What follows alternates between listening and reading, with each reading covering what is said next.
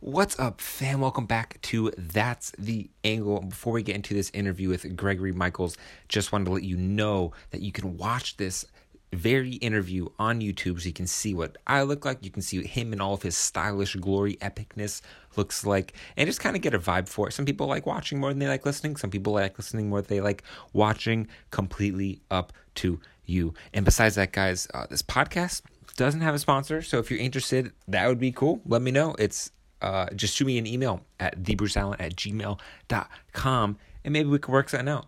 Maybe we can't. Not going to be trying to sell a vacuum or anything like that, but if it aligns with the podcast and the photography and the brand and all that stuff, hey, let's make it happen. Anyways, guys, Gregory Michaels is a Arbiter Elegantarium, and I still don't know if I'm saying that right, but it sounds hella good. Basically means he knows way more about style and menswear and fashion than you do, but not in a very stuck-up way, just in a way because the guy studies that. It's his craft. It's his life's passion at this point in time, and it was just a fun interview talking to someone who's so deep into what they do, and in his instance, it suits in that whole world. So, guys, hope you enjoy this interview. I think anyone will find this interesting. You don't have to be a dude who suits anyone. We talk about way more than just suits. You'll love this. Enjoy.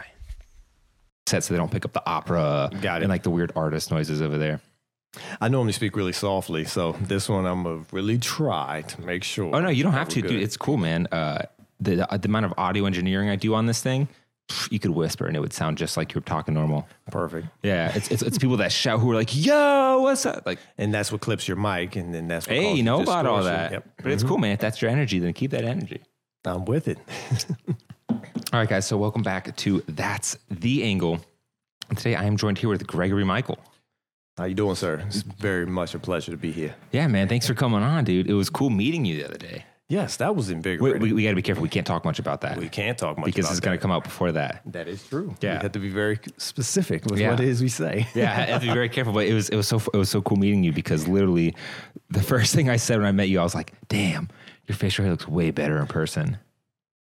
I try really hard at it. So, of course, big thank yous and everything to Faded Beard, Dandy Candy Mustache Wax for that one. So they were able to get me right. But it's been a 10-year process, really. Behind the facial hair? Yes. Dude, I mean, when I saw it, it looked like you had maybe ironed it or something or smoothed it out, and it was like the stash was long and curled. And then this is for people who are listening and don't see how epic Greg looks. and you have you're so patched, long and twisted, and your beard. Dude, it's what do you call this facial hairstyle, dude? Well, I guess I would call it the Greg Michael, but I've never seen this. There's a funny story about this one, right? People ask me all the time. I get stopped on the street. Mm-hmm. People just will sit there and be in awe or aghast or however it is that you care to express yourself just walking to Starbucks that morning, you know? But people ask me all the time, where did this come from? How did you come up with this idea?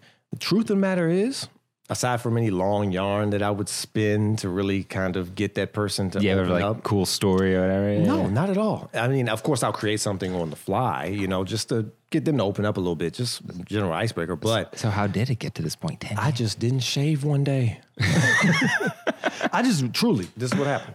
One day, I just really didn't feel like addressing anything when it came to, facial hair, because it grows really fast, but it's really just all over the place, And one day, the middle part here just got a little long, and I was just like, I wonder what would happen if I just let this go for another 2-3 weeks. Everything?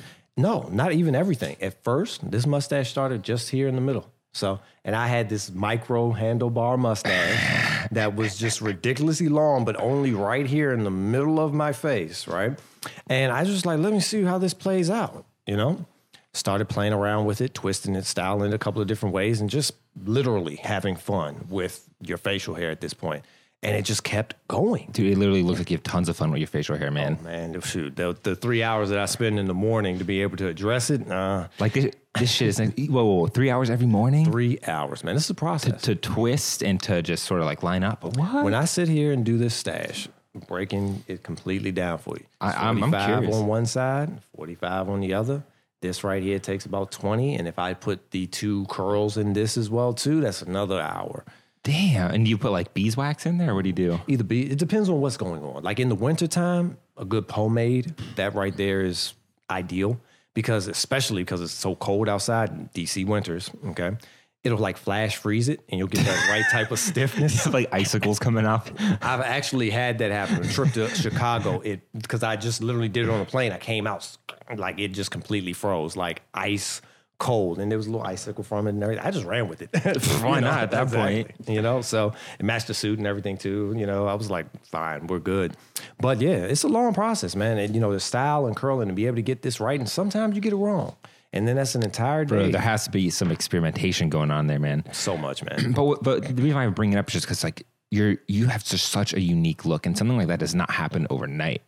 And you're not a blogger. No, not at all. Not a blogger, not an influencer. I am just a simple arbiter. So what does that mean? What does arbiter mean? Well, Arbiter Elegantiarum, which would be the title that it is that through so much of my endeavors and many, many hours, I've earned through a hard way. An Arbiter Elegantiarum is a judge and a purveyor of style. He allows an individual to be coached and developed in the art of sartorius, specifically in my field, but it's a gauge and judge of elegance as a whole. I'm just as adept of telling you the history behind the Lincoln Continental as much as I would your Glenfiddich whiskey if you wanted that, or you know, your double-breasted 4-2 tweed suit. So you're like a samurai of menswear elegance, or Yes. like elegance, or men's, like what is? That would be a great way of putting it. In fact, I might have to take that from you. Samurai of menswear elegance. I love that one. That's perfect. But you're not style influencer. Like you're not a blogger. No, not at all. So to be honest, there's so many other proficient people that are in this field, especially in DC, that can sit here and talk about what happened on the Oscars or what was going on and everything in Milan. I have to dole in so deeply to my craft that being a part of the blogosphere is difficult, you know? It's just so difficult just on a daily basis to create content. I don't really come from that, I guess, creative space per se. A lot of what it is that I do is very technical. So I curate our regalia of cloth in our location, and you have to have an encyclopedic knowledge of cloth weight, twill, drape. Dude, just seeing you work the other day with whatever it was we were doing that we have signed NDAs and not going to talk about, your knowledge about just, and I was like, yeah, just act like you're doing a normal suit consultation. And I was just, you were actually doing it, and you weren't just like saying bullshit words. You were literally talking about it. I'm just like, whoa, like it's insane. But I want to go back to the Arbiter Elegantiarum. Arbiter Elegantiarum. Yep. Wow. It sounds like I just said a Harry Potter spell right there. But dude, that is so cool, because this is not like a suit style blogger. Like this is like, you're that guy who gives people, like, that's why I give someone that menswear style. Gives you the smart look, a purposeful look, serious style that is timeless, utilitarian, powerful, distinct. All of these things present you in the room completely differently. It allows you to be taken seriously, and it gives you presence. It allows your clothing, if we may, to speak for what it is that you're about and what it is that you're trying to achieve. So what does that look like? How does being an arbiter work on like a day-to-day basis? On a day-to-day basis, I say this pretty often. I spend 23 days in a month preparing for 4 days of work. Well, you know, and it's very variable. It really depends on the individual that comes into us. You have guys that are, you know, dandies in the spirit of Beau Brummel. And then you have your congressman or your constituent or your lawyer who is really drab. You know, they wear the same navy, charcoal, or gray suit and a single-breasted 2-button every day. and we're talking suits here. Yeah, we're talking suits here, Yeah. you know? And they don't really get extravagant with it. You know, to really present them with a window pane would be just like, okay, this is pushing the envelope a little bit for me. Yeah, you could not throw what you're wearing on one of those guys. Like No. it's No. They would bars balk. up here, but for you, it's like for that customer, it's like, okay, you see me, I am that sort of style masterpiece icon, like that thing that you're not going to want to do. But let me tone it down for you. Exactly. And even with that, I gauge my audience extremely well. Like whoever it is that you meet, you have to make it relative. And that's the difference between the fashion and style industry per se. One, if you're working in timeless elegance, serious sartorial style, you have to match your audience. You know, there may be a day where I have somebody that really wants to see those crazy madras, or he really does want to see, like, you know, the wildest floral and paisley prints.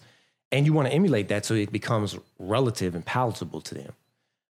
On the other side of it, you don't want to go to a Fortune 500 CEO wearing a Bengal stripe in purple and gold. What is a Bengal stripe?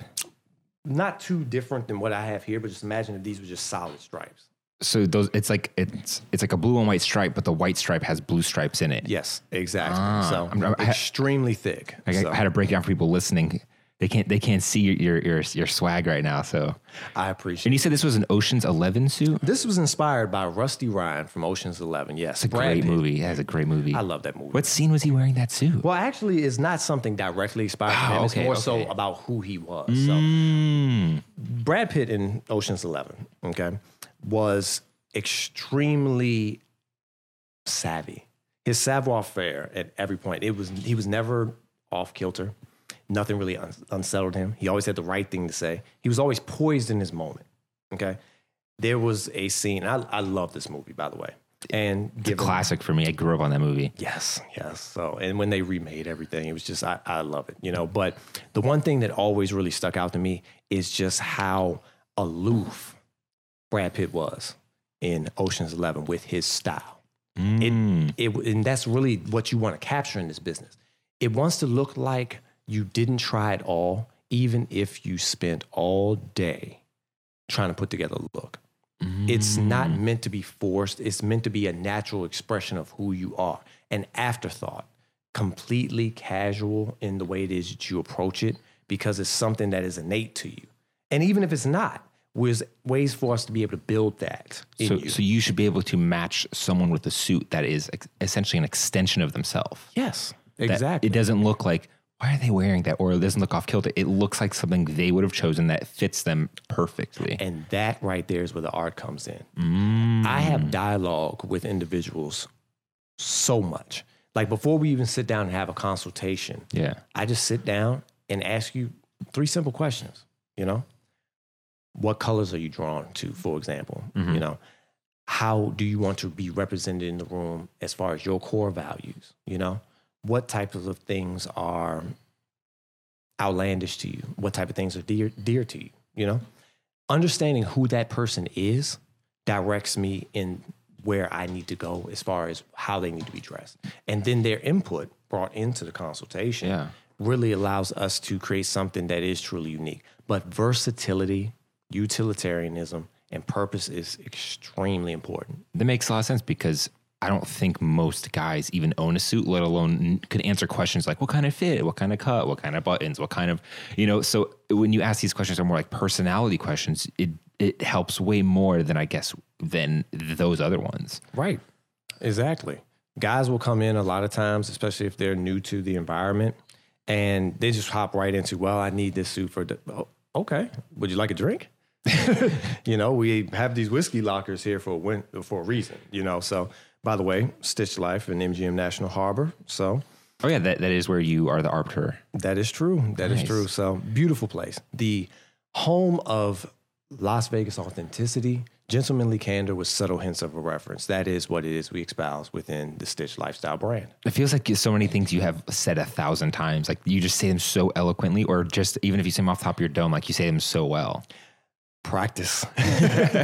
So being polished is another effort as well too. So, but this is natural. This is authentic. This right here. Oh no, 100%. Right. 100%. And you make me feel comfortable, especially being in this platform. So that's the part that really makes this so much easier. So it's interesting that you're at the MGM. That seems like such a random spot, because it's like this really nice hotel resort casino right off the bridge between Maryland and Virginia, and like inside there is where you are. It's so nuts. For me, I grew up in Fort Washington. So I remember when what we call National Harbor was just an extension of either Fort Washington if you went north, or Oxon Hill if you went south. Oh, so you're from the area? I'm from the area. The house that I grew up in as a child is 3 minutes from the casino. I can walk to it. My grandmother's house on both sides of my family are north or south, 5 minutes down the street. So I imagine you didn't come out the womb wearing a suit and having insane style. Like how did you get into the whole suit and arbiter industry? Like, You know, I'm actually glad that you said that because that is in itself a long story. yeah, let's do it. The truth of the matter is it goes down into a core value that I have. When it comes to sartorialism, Which sartorialism is exactly what? sartorialism is the art of fine tailored clothing. And it doesn't have to be just suits. No, not at all. You understanding your body, you understanding fit, and you understanding comfortability and being able to express yourself uniquely through your clothing and it being personalized to you. Having appreciation for the elements that come in practice when it comes to fine tailoring, you know, having an understanding of drape, having an understanding of fit, proportion, how these colors and how these patterns play off of each other, and enhanced levels of styling. So, Yeah. But most importantly, have an appreciation for tailoring as a whole and understanding your body and how it fits in clothing, no matter what that clothing may be. Casual, athleisure, sport, suits, however. So, but one really critical point about it is that these types of things are not native to people anymore. The workplace itself has changed. You don't need a 2 or 3 piece suit now to work for some of the biggest not the companies. norm. It's not. You know, Mark Zuckerberg, for example. Okay. You can come in jeans and a t-shirt to Facebook. Jeans and a t-shirt. It is a desert eagle to what it is that I do. Okay. Because that seems like where a lot of the business perhaps would have came from. Yes. But the workplace has changed so dramatically. And then on the other side of it, you have a lot of things available as far as fast fashion is concerned. Yeah. Where people go for a look, but they don't understand what that look represents. You know, Okay. people, and I see it all the time, you know, completely disregard proportion, completely disregard their size. They just are going for what it is they saw on TV or what it is that they saw on social media or in a pictorial ad. It's like if you're 6'7", okay, you probably can't wear the same thing as a model that is almost a foot smaller than you. Yeah. Exactly the same way. It won't fit the same way. It won't Right. drape the same way. Everything. Just account for it to you. Yeah. You know, that's all it is that you really have to do. But more importantly, some things were not ever meant to look or feel that way. Everybody has seen the over tight suit.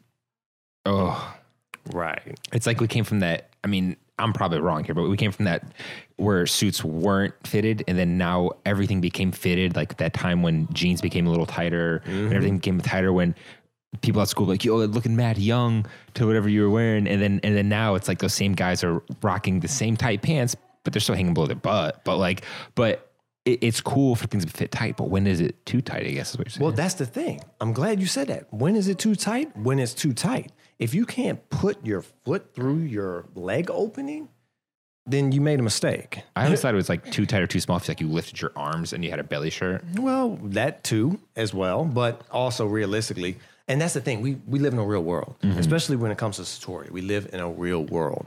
Would you be, lifting your arms up and doing jumping jacks in a 3-piece suit? No. So realistically, it's not meant to give you that type of mobility where you can go climb an Eiffel Tower. It's like a confined elegance in a way. Yes, to a degree, but you still should be able to shake somebody's hand without your jacket sleeve ending up at your elbow. You should be able to sit down and your seams are not going to split or your fabric is not stressed because the garment's so tight. You should be able to be comfortable, and that's what's important, comfort.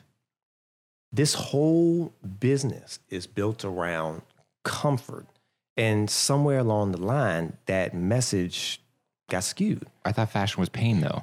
Fashion is. Style is not. Ooh, I can sit here and completely relate with somebody that's going to sit in front of, with a look, yeah. sit in front of a halogen lamp for 12 hours just to be able to capture a certain pose and slight changes in their facial expression and body, et cetera, et cetera. The best response that I get from any content that I put out is me walking down the street wearing exactly what it is I'm wearing to work, to the coffee shop, to anything. I'm not posing. I'm talking to somebody and the camera's just going off, And a lot of the sartorialists in the city do that as well too. They may strike a pose every now and again, but it's not a pose. It's not something that you're going to see down Vogue. They're just standing, or they're sitting, or they're drinking coffee. They're It's looking very out the natural. window. Anything they do looks good in a weird way because the fashion looks, and that's something I've noticed as a photographer is that when the styling is that good, when the clothes they're wearing is that good, it's an art. You know, this Yes. clothes and fashion is art. When it's that good, they can literally just fucking stand there. Right. And it looks good. They could look dead. Like they could be a zombie wearing those clothes, but it will look good. And you know what that is? Authenticity. Mm. This business is all about authenticity, completely naturally. Every suit that it is you've ever seen me in, I own. Damn. Okay. I wish I could say the same thing. Well, very soon we will, because I'm appreciating the rapport that we have. So I think the gift is in order. Oh So, man, don't get me excited here. no, definitely. I expect nothing. I know that stuff costs money, and my basic ass is wearing a pullover, bro. but even with that being said, it still looks good because it's you. Authenticity. I can throw a simple Hopsack sport coat on you right now, okay? And it's still you because it's your look, okay? Your hair, the scruff, everything. It's authentic to you. You're not meant to look like a supermodel when you're living your life under your terms, wearing what you're comfortable in. And that also gives you power, you know? The way that you present yourself, the way you poke your chest out, the way it Well, is a that you suit interact. is very powerful. Like a well-fitting suit, like there's something about it that kind of changes your psyche a little bit. You kind of feel like your dick grew a little bit. Like I'm not even lying. Yes. It's like the few times I do get to wear them in a year, it's like you just feel an extra air of like I make double my income, or like you just feel good. And you know, a power suit can definitely do that for you. But the thing about it is that where does that power really come from? Does it really come from the garment? Or does it come from your perceptions of what it is that you're being looked at or how you're interacting with people in that garment? Well, it's the perceptions. It's like you feel like you're better than your old self or something like that. Like you're an enhanced or refined version in a way. It's still an expression of you, though. It's still at core comes from you. It's very true. Yes. So it's just giving another level of depth to yourself, you know? Because at the end of the day, you chose it, you know? You're wearing it. Only you can wear it the way that you're wearing it.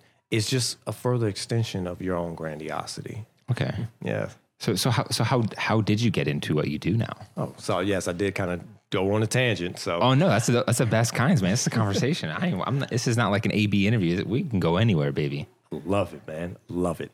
When I got into this industry, I truly did not have an understanding of proper fit. So a great individual who I will thank for the entirety of my life, the entirety of my career, Christina Bedwell, actually, was one of my customers when I was working in territory management. Okay. She just stopped into my location one day. We did the experience that you normally do in the sales and in a marketing field. And she was like, you know, you dress so well. So even then you Yes. were, and But how, I didn't understand why. And I didn't understand how. And I didn't understand. I was that guy that wore suspenders with the belt. You know, I'm not the guy that had the matching shoes and everything to my belt. Or, you know, I would go with sometimes, because I'm a slim guy. You know, I had an overly tight shirt every now and again. But, you know, it was stylish. But she was like, you dress so well. And you're charismatic.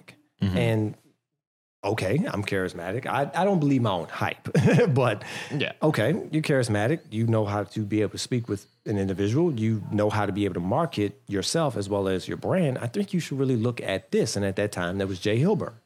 So which is what? Jay Hilburn is a made-to-measure company, which Okay. excels in being able to provide you with a truly tailored experience on your terms and in your convenience. So I was an independent personal stylist with Jay Hilburn for many years. Oh, so that was like your first foray into the fashion world. Yes, absolutely. So there, a Jay Hilburn stylist, for example, would come to your house or your office completely on your terms, making it completely convenient for you, and bring everything, swatches, shirting, examples, sport coats, things for you to try on, do your fitting right there in your office or the comfort of your own home, completely on your terms as a personal concierge. Was that a relatively new idea back then? Back then, yes, very much so. Yeah, because I feel like this whole personal style thing is kind of a new wave that everyone's sort of doing now, but maybe back then it was, I feel like it was way more like Men's Warehouse, get something that generally fits you and get the hell out. And that's what people really stopped doing, is that the customer changed.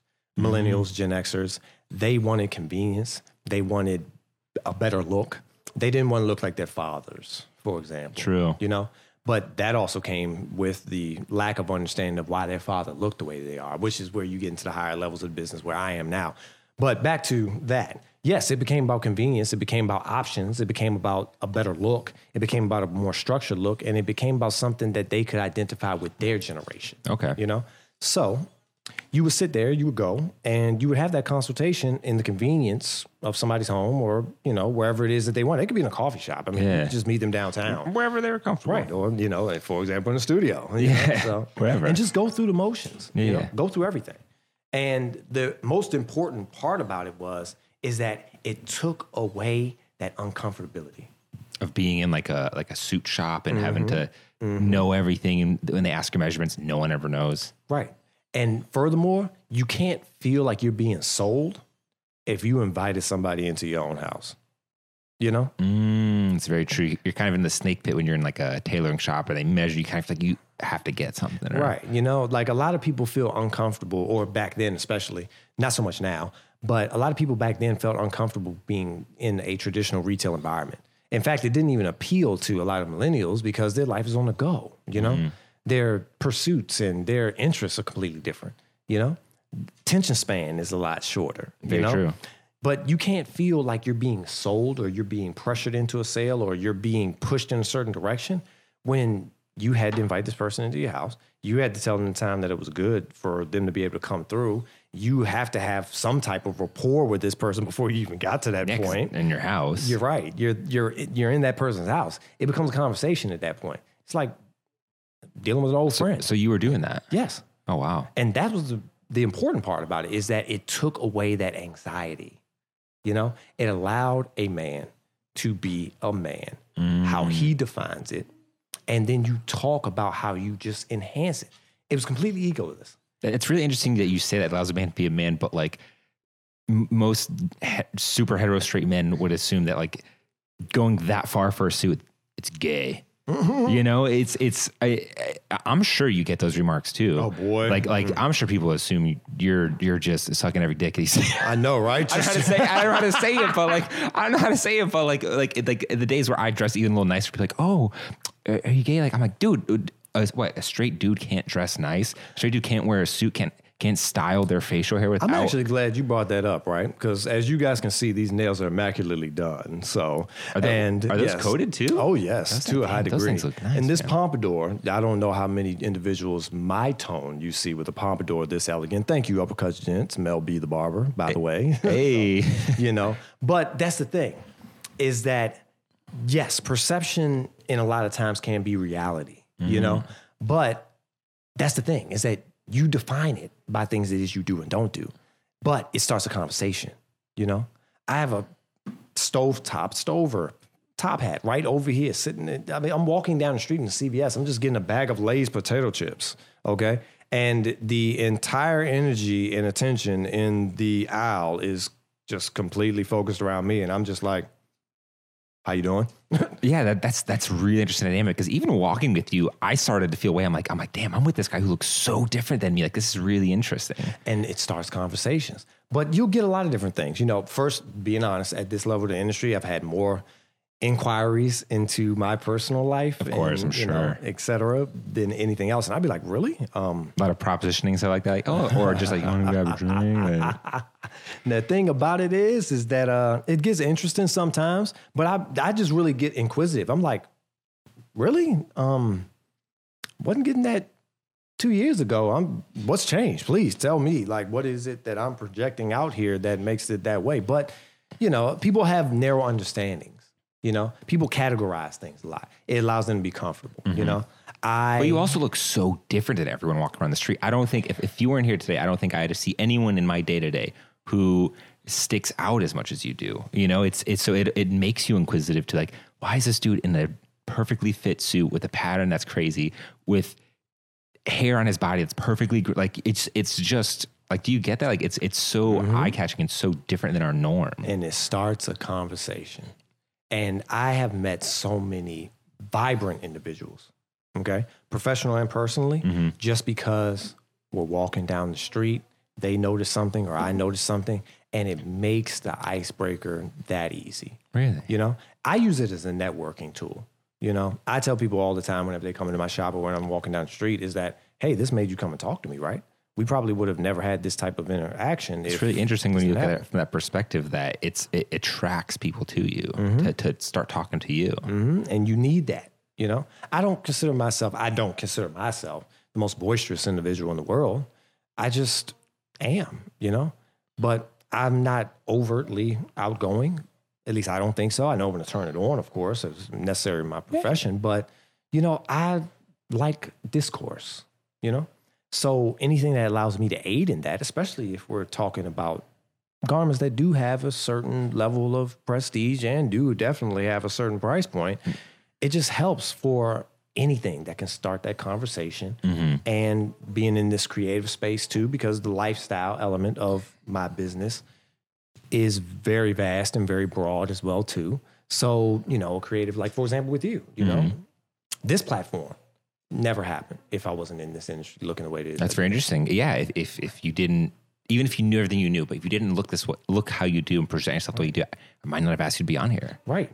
There's no intrinsic draw. Yeah, you know? but looking at you, it's like I can tell that there's something there because the way you choose to dress yourself is so distinct that there has to be something there that someone is so confident enough to present themselves this way. And it creates attention. It creates a great way to be able to spend media. It starts a conversation. It draws attention to whatever platform it is you're on. It helps move the needle. That's interesting. In a way, it's you almost start to realize it like it's a tool in a positive way. Like you almost make me want to dress up more and wear more like iconic things. So it's like maybe someone could come up to me like, yo, what's up? Like, and then there it is.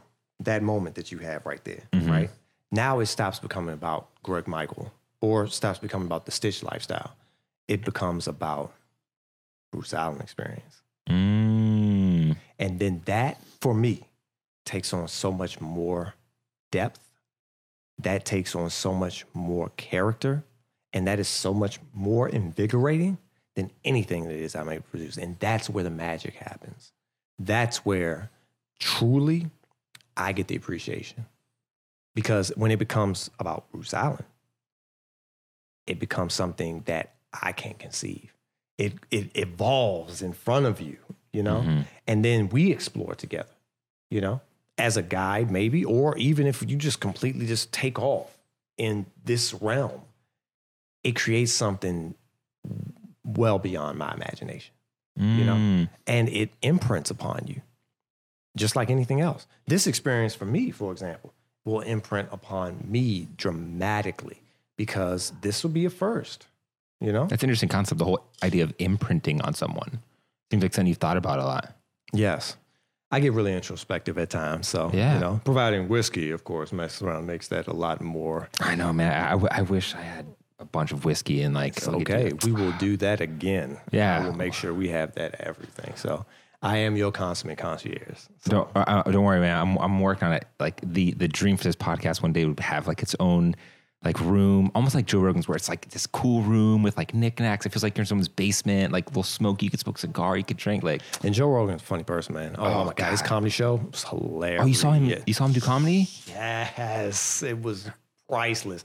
His skit on Brock Lesnar had me on the floor, on the floor. I don't think I've heard that one. I've only seen his recent special. I haven't seen him live or anything. Oh my God, man. So I'm not going to get all into it. You know what I mean? But this is a person that spent some time around this person, okay? Like he's angry. He's angry in Brock Lesnar's tone and voice, doing something and saying something that you could really see Brock Lesnar doing, okay? Like he's sitting over there like, and it was so funny. He was like, he asked him a question and everything. He was just like, what? I haven't eaten today.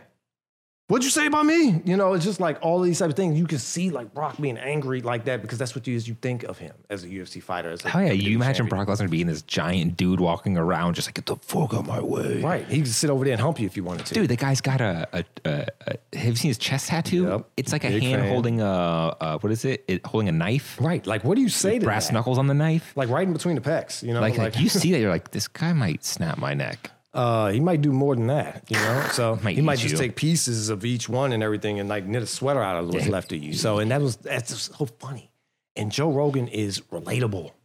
He's relatable. That's why his platform is so successful. Dude, he's the voice of the people. I honestly think. I think he's the new voice of the people. I was watching his. Did you see what he was doing yesterday? Dude, he had on Jack Dorsey, the CEO of Twitter, they're like lawyer, legal person / like person who makes up the rules and stuff. And then they had this guy named Tim Pool, who is a journalist who's calling them out about their like leftist bias. And I was like, this is insane. Like these are conversations that you don't get on the news. And they're intense. Dude, I mean, Tim Pool just completely made amazing points that were on everybody's mind. Right. And you're just like, thank you. Like, And it's stuff you can't say in a traditional mainstream way. And that's what makes it so invigorating. It's like you got to be there. but even this, like, Yes. that's why I love this, because we can have these open conversations, and I can have someone like you on the podcast, and we can just talk about like how the hell you became this person, or how the hell is what you do, like, and your ideas on stuff. Oh, well, with that being said, going further into that, became a Jay Hilburn independent personal stylist. And I just after I had my first, training, introduction, and everything else, it just blew my mind. What I understood about clothing, completely unsatisfactory to what it is that the business was, I forever was just going in, and I've been this size for the most part, pretty much my whole life. I'm sitting here in a jacket that's way too big, doesn't fit in the shoulders, I have no mastery really of color. I'm putting things together or whatever in patterns that are just conflictory with each other, all these different things that just don't work. And opening up that, exposing yourself to more knowledge, just gave you so much more perspective. And it was just like a light bulb went off. And I just dove into it, Really? Yeah, really, That like unlocked the creative fashion tutorialism in you. So much so, because you have a foundation at that point, it opens you up to a completely different world. And the thing about it is that this industry hasn't changed dramatically, aside from the new bespoke movement that happened around the 50s, it hasn't really changed in 2,700 years. A suit, for example, is coming from a military garment, Really? Yes. So any business suit that you have, or suit is in general, is either for military-inspired regalia, watered down and everything for everyday use, or hunting regalia, watered down and everything for functionality and any exploit that's not hunting. It's all inspired and everything by the formality of a military garment. So you're saying the idea that like what you're wearing now came from that? Yes. Whoa. It's just a amalgamation or, watering down of standard military regalia. Do you know how that happened by any chance? Like how that Necessity. sort of transition? Really? Complete necessity. So uniformity is something that you'll see a lot, especially when you get to the higher levels of this. The reason we have black tie, for example, is to black tie express conformity. It does feel like a very conforming thing. Everybody's in a black suit, tuxedo, okay? Everybody has the exact same satin or gross grain lapel, okay? You're wearing a bow tie a lot of times, whether it be a wing collar or if it's a spread collar. Maybe you have a cummerbund, maybe you don't. Everybody has a bib, okay? But that's the thing. That conformity is unilateral. It's an aesthetic that's meant to be maintained, and it also takes away any type of power dynamic in the room. That is true. I noticed that. Dude, that's interesting you said, because I was literally thinking about this experience I recently had where I had to rent a suit, of course, and it was a black tie function. And so my uncle, he owns a construction company. They make a lot of money. Solid. He intertwines, or he mixes with a lot of the big boys, and people who make a lot of money. And so this is one of those dinners where it's like, you pretty much donate a lot of money to get a table and show face, and that's what it was. This is in DC, right? And so that conformity and the how you said it kind of evens the power level playing field. Like it really felt like that. Like no one knew you couldn't tell by how you were dressed who I was, how much money I made, how much money that made, who the boss was, who's CEO. And don't get me wrong, you could tell by someone's swag, you know, if they own something. But like, what were you gonna say about that? No, I'm saying that there it is. Yeah. There and there. It becomes about who you really are at that point. Okay. It becomes about who you are. Complete equity, you know, completely equidistant from the next person all the way around. They're forced to talk to you. They're forced to see what you're about. Because you look just like this guy. Because they just can't like that judge you guy. just by how you look. No, you know? Now, when it comes down to certain things, especially if you're, you know, fairly nuanced, you know, you can tell somebody's suit that's better than the other one if you know what to look for. Of course. But in essence, everybody's in black. Yep. Everybody's black tie. Yep. So it becomes about your personality. And like you said, nobody knew if, hey, you were the CEO of this or you were a magnanimous person that until you opened your mouth. You know? Then you can kind of estimate who this person is. Exactly. So with that, the experience that I had with joining Jay Hilburn, for example, it just opened me up to how you have a smart look and how you create something that is going to be as rakishly elegant 20 years from now, 30 years from now, 50 years from now, as the day it is you bought it. And that's where this really becomes special, is because style doesn't change or is not subject to trend as much as the fashion industry is. Yeah, style and fashion trends are 100% two different things. Totally. You can create something today. I'll be able to wear this when I'm 50, True. you know? Now, yes, do I have certain embellishments that take advantage of the modernity and, you know, my age, et cetera, et cetera? Your Yes. personal taste will change it, which might have been influenced by the recent fashions or whatever, but like, Right. But it doesn't change how good it looks still. You can break out, and that's where the whole thrifting thing really comes into play as well now, too. Which dude, is a really thrifting big is thing. crazy now. It is crazy now. How does that come into play in your industry? Well, mainly because that same tweed jacket that was made in the 30s is still just as stylish as it would be today. it still looks pretty good most of the time, too. Yes, it's exceptionally well crafted and it's been taken care of. And I can throw that on right now. I can go out here and, you know, hit Busboys and Poets or go down to City Center and, wow, that's put together. It's appropriate. It's never going anywhere. And that's why thrifting just blew up, especially recently, because Dude, this yeah. stuff is great. I feel like thrifting's had a huge resurgence recently. Huge. I don't know how much it has in your industry in the like menswear, fine menswear. What is the right term for it? that's Well, suited? yes, finer menswear. Yeah, That'd work. yeah. In that industry, I guess it's the same way it maybe has resonated with like streetwear and t-shirts and all that stuff. I truly do believe that my industry is in the resurgence of it. It being so much in the forefront is what has allowed thrifting to really blossom the way that it is. Really? Because, period, if I go find some Harris tweed, okay, that authentically done Harris tweed, okay, that was from like, you know, the 50s and everything, this older, thinner guy and everything that's about my build, end up having it created, you know, just on a whim somehow, and it fits me, then it has a heritage behind it. It has a story behind it. It's still pristine. And the clothing is meant to last that test of time, you know? And that's where you get this stuff from. If you get a 1920s boater, for example, right? That's all the rage when we go into this spring right now, especially for Cherry Blossom A Festival. boulder, Boater. A boater, a Yep. boater jacket. No, the hat. Oh, what does that look like? Oh, you know, have you ever seen The Great Gatsby? Yeah. There you go. Okay. All through that movie, you know, all through that movie. But that's the thing. If I had an authentic one from the 20s, it's still gonna look just as good and everything today. Ah, okay. But I just gotta go find a place that has that somewhere. Maybe I get a great price on it. Probably will get a great price on Get it it. because how thrifting is. So you still go thrifting, I imagine. Actually, I'm no good at it, but I get Dude, same here. I'm by. so trash at thrifting. I know. I get aggravated too sometimes. Yeah. I kind of feel a little poor, and I'm just like, oh, like it smells like the homeless shelter. Yeah. Yeah, that happens. I mean, shout out to people who do it. Like I have a bunch of friends who have like thrifting companies. I mean, that's such a hustle.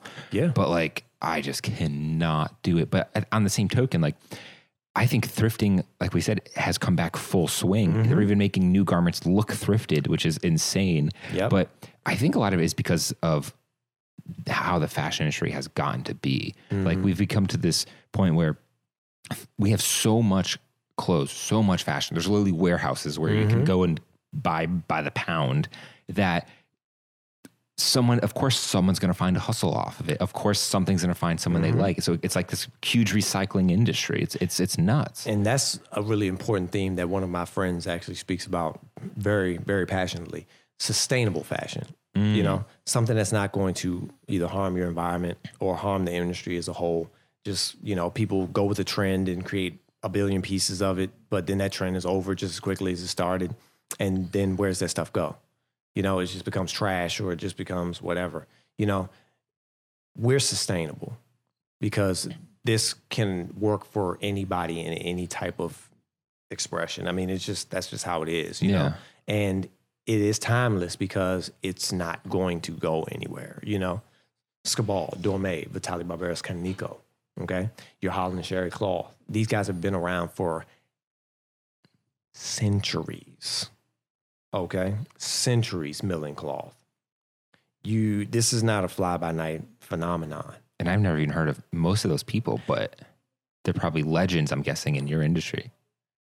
So, completely essential. And that's another thing, the name behind the names, which is one thing that Skabal actually goes above and beyond to make sure that they espouse, is that your favorite designers have to get their materials from somewhere. And that's that, you know? You'd be surprised, and I'm not going to go into all of, you know, the people that use whatever and everything or how certain... Could we do one, though? I'm kind of curious. Of course. So everybody loves Zegna, right? Who? Everybody loves Zegna, right? Yeah. Right. So who is their exclusive cloth distiller? Yeah, who makes their fabric? Zegna Skabal. Oh. Everything. They're the ones that weave together that fabric, those textures. Everything, if you're wearing it from Zegna, it's Skabal cloth.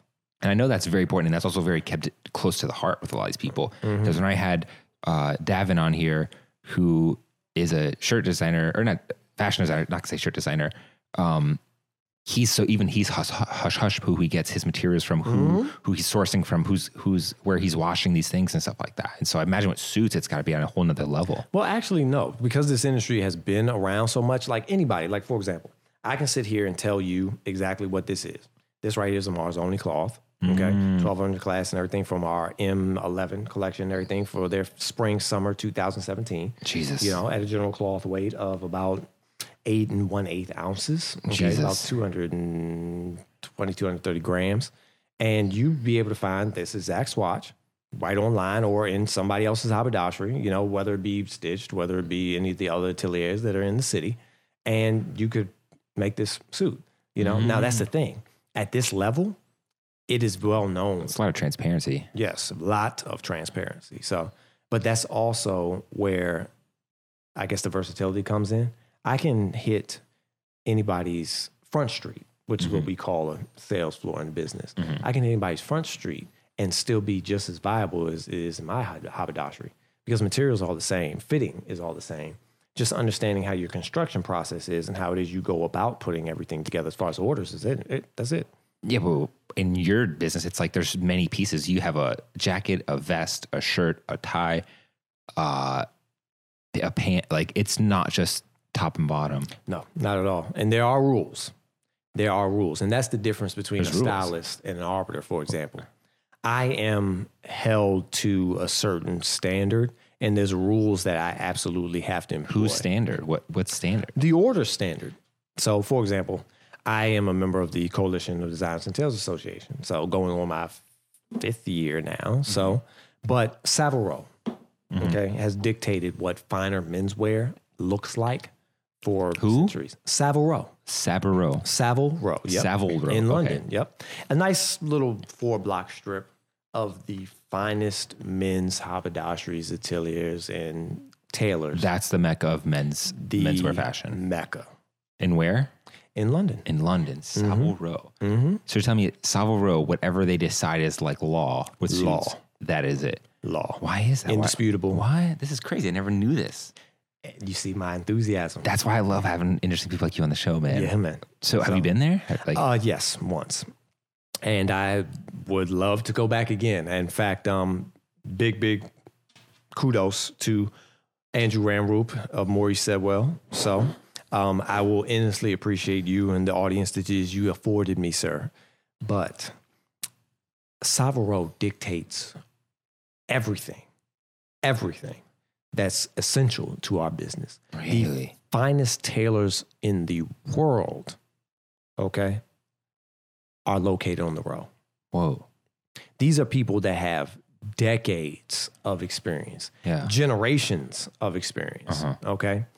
The materials, the cloth, the way that it is they construct, all of these things are time-honored traditions, a lot of which you can't even go to a regular university and be able to learn. You know, there's so much hands-on knowledge in people's hands, okay, is a history. Like they couldn't show you why they do that. They just kind of do it, and then you're just amazed by it kind of thing. You know, you have to literally have the experience to be able to do so.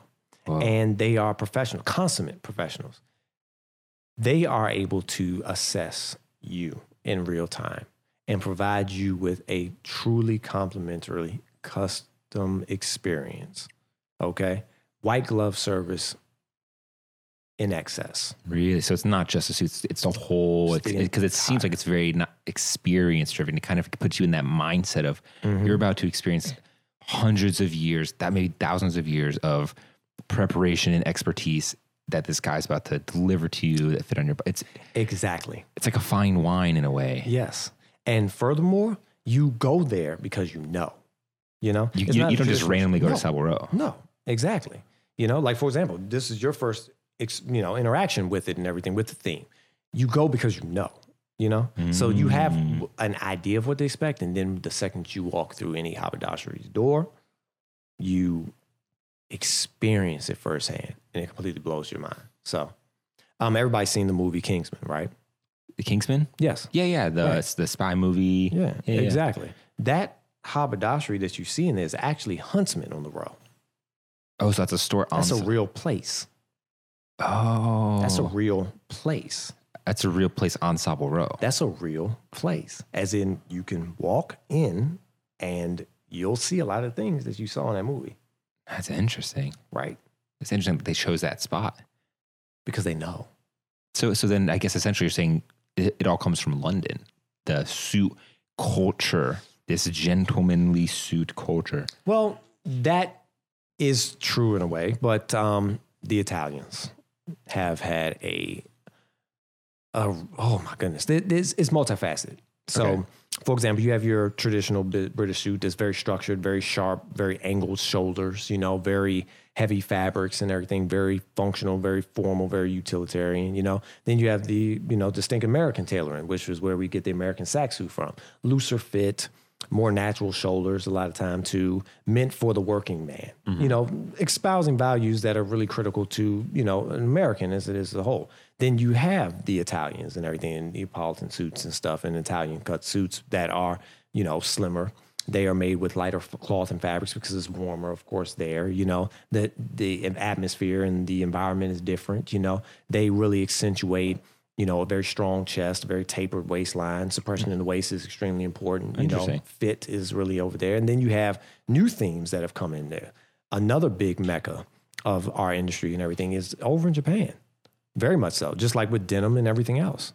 I'm not surprised though, because they take everything to the next level. Like any art or practice, Japanese people have like a interesting approach to it. That's just, they do this one thing exceptionally well. Sartoria has exploded. Okay, from the land of the rising sun. Yeah. Exploded. And in fact, some of the best things you'll see actually now, so more so coming everything from, Asian countries or, the Asian continent more than anything else. Like they really know. Dude, I saw this like mini documentary series where this, God, I wish I was better with the names, but it's like this Filipino clothing designer from New York.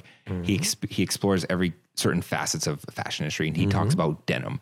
And he goes, we have to check out blue denim in Japan. So they go to Japan and they go to this one store where like every pair of jeans is like $600, which blows your mind at first, blows my mind.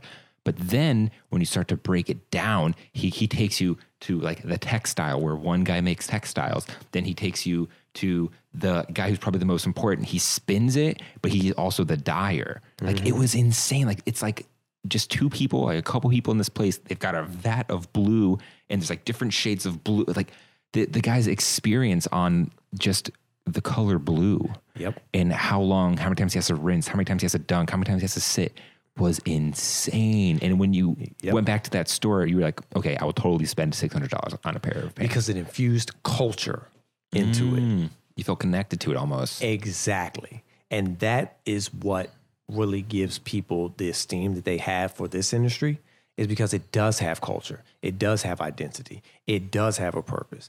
It resonates with you once you experience it, once you see, once you're aware of it. And then you are able to experience it in ways that you're able to understand. You don't just get, oh, this right here is extremely popular, so you should mess around and buy it. No, this is what we went through to make this. This is how many people have trained for their entire lives, okay, to be able to present you with something like this. This is how many different individuals' lives are impacted and their livelihoods are made. Food is put on the table by doing this craft. And it's been done this way for many, many years. It infuses culture into what you're wearing. That's interesting, and that's so beautiful. But there's a sad sort of thing about that where someone still only wears. Most people aren't like you, where they wear it every day. Some people might only wear that suit once or twice a year. That is true. That is true, and that's why there's different levels, you know, that are available here. But once again, when you know better, you do better. True. You know, so. And that's what I go above and beyond to be able to express. You know, I give you the whys behind what you're doing. You know, we're not just going for a look here. We're going to give you a reason for why you're wearing this. No, it's super important. 'Cause I mean, when you pay all money for anything, it's the experience and the culture that you want to get. When you tell someone this cloth was made like this by this family in this place, and you feel connected to it, and you almost feel like you can pass it on when you get it. Right. And it's putting a nice little idea in your head that can blossom into a couple of different things.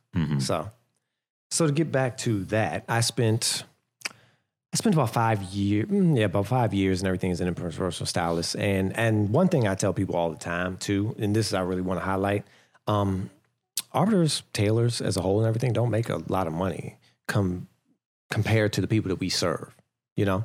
They're like, for example, and everything, if you get a Keton K50, that's a $50,000 suit. Okay.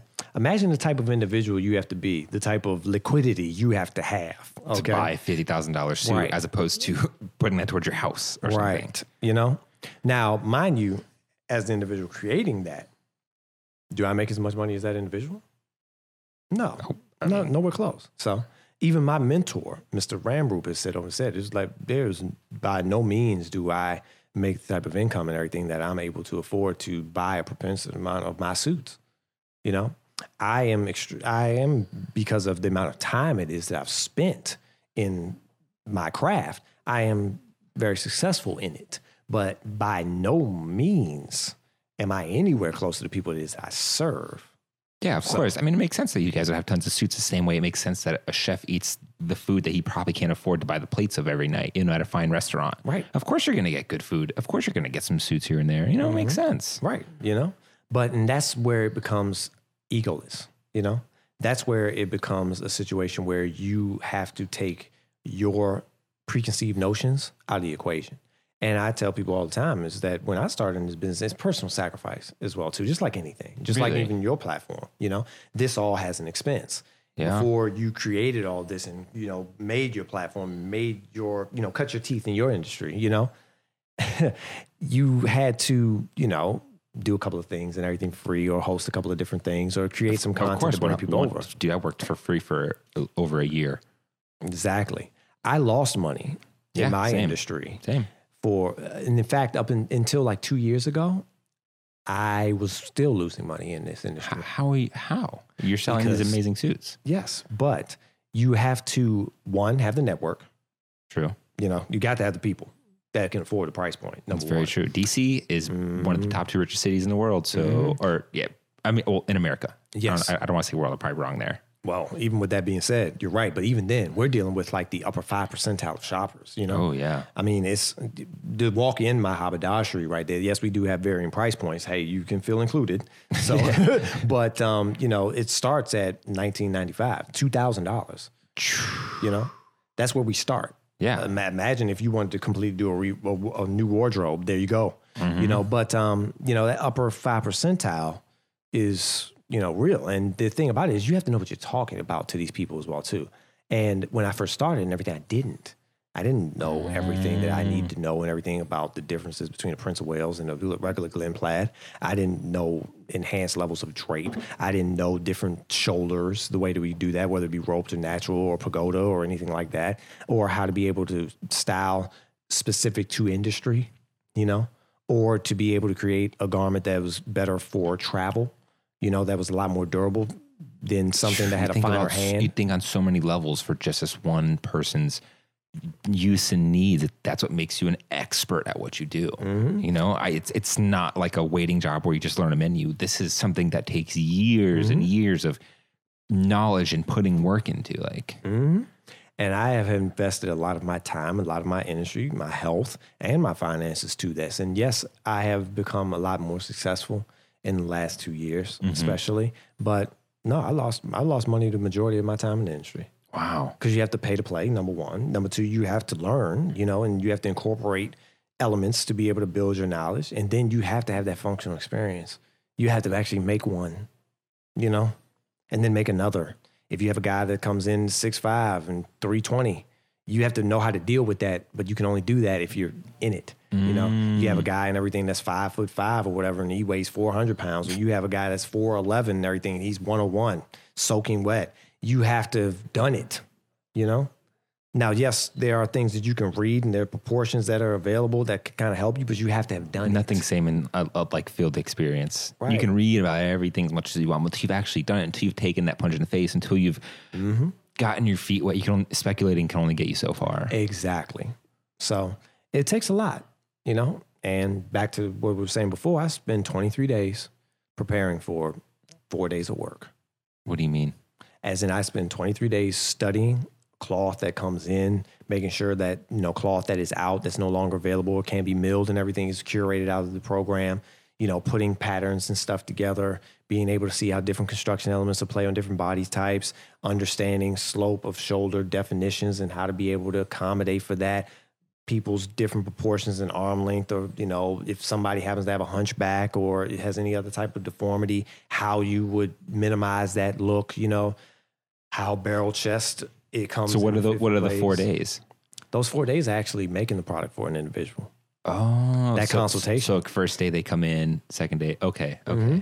23 days to make sure that when that person, you have that appointment, that you're on point. Oh, that's like the run up to it. Like practicing in the gym before you have the big game.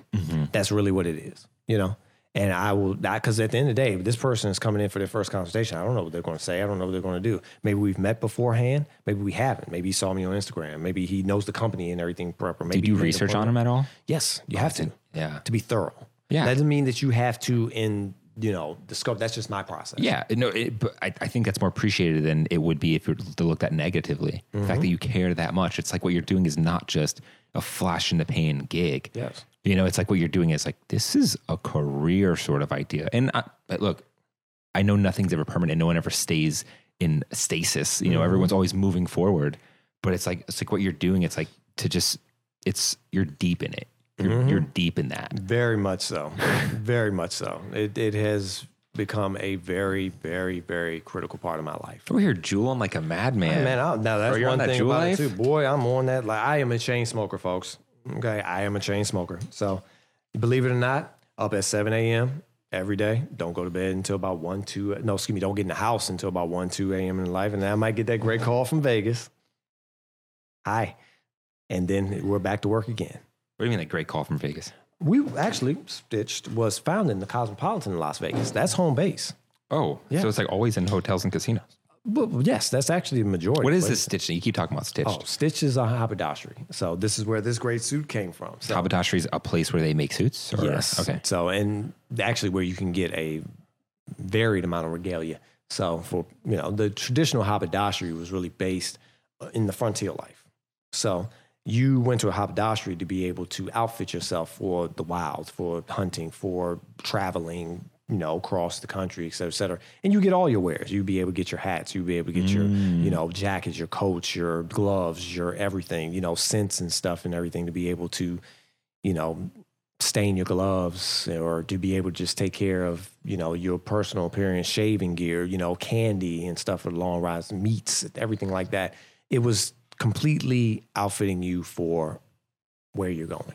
Ah, okay. Because it's one of those words that you hear, but you never have clarified. It just sounds really nice. Mm-hmm.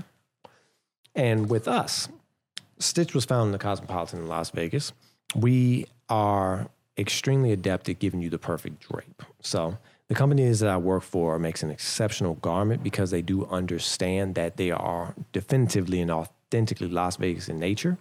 And our owner, Eamon Springall, has a very trained eye in what success looks like and what being dynamic, charismatic, having a little bit of braggadocio, of course, is about, and how to be able to make that come through in your clothes, to be able to provide you with a ambiance of gentlemanly candor, with those subtle hints of irreverence that shock and awe you, And mind you, this is a very successful man in and of his own right. So 40 on 40 recipient, 30 on 30 recipient, okay? Extremely adept at being able to build relationships, has been in the insurance industry of Vegas for the top hotels and casinos in Vegas and everything for many, many years. Multi-millionaire and everything at 18. Whoa. Okay? Multi-millionaire at 18. Who is this man? Eamon Springall. Eamon Springall. Yes. So seems like a serial entrepreneur too.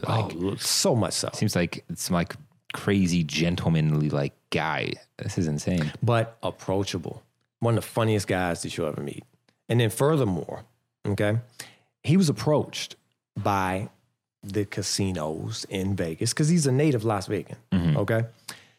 He's lived there his whole life. Went to UNLV and everything, graduated with honors, all of that.